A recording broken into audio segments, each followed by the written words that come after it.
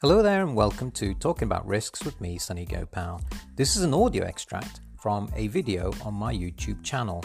And of course, if you prefer to watch the video, head on over to that channel, which is redrisks.com, all one word, REDRISKS, and hit that subscribe and the notification bells. I promise you, there's no junk, it's all educational. Thanks, and I hope you enjoy this episode. If, like me, you've set objectives or goals and targets and you've had not 100% success rate, there could be a reason for that. And I'd like to share with you in this short video what my lessons learned are, and hopefully they may help you in terms of fine-tuning what you want to do so that you can achieve your set objectives and targets.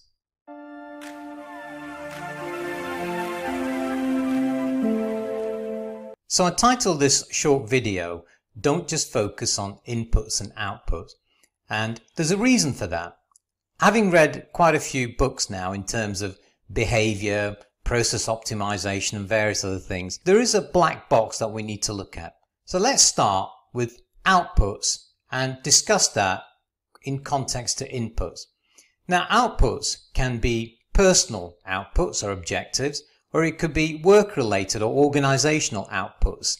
It doesn't really matter. For example, personal might be that you would like to get fit, or you want to lose some weight, or you might want to run a marathon. It doesn't matter.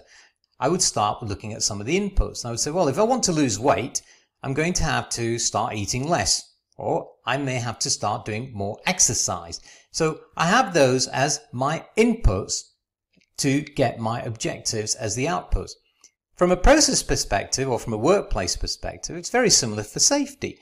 You might have some outputs, and that is, I want to reduce my lost time incident rate, or I want to be in a position where my number of training hours have gone up for the organization. It's a great leading indicator. So you focus on the inputs. What's that? Well, let's provide more training. All too often, we focus on the two parts. We look at what we want as outputs, and then we say we want to do this in terms of tweaking the inputs. A lot of the times I found where my failure tends to happen is in the sense that I haven't looked at the black box. So what exactly is the black box? Think of the black box as a process or a system, something that is the mechanics, the guts of what makes things happen. In the case of where, say, it's a personal aspiration and you're saying, well, I want to get fit, you know what your outputs are and you know what your inputs are going to be.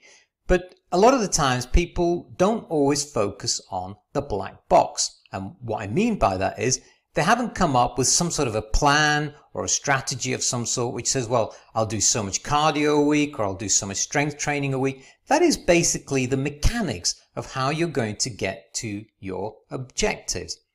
In a similar context, if you look in industry or if you look at your organization and you're thinking, well, I'd like to really improve my safety performance, what am I going to do? Well, I want to bring my lost time incident rate down. So how am I going to do that? Well, my inputs are going to be so much training hours and this and that. You can add on layers and layers. Open up that black box.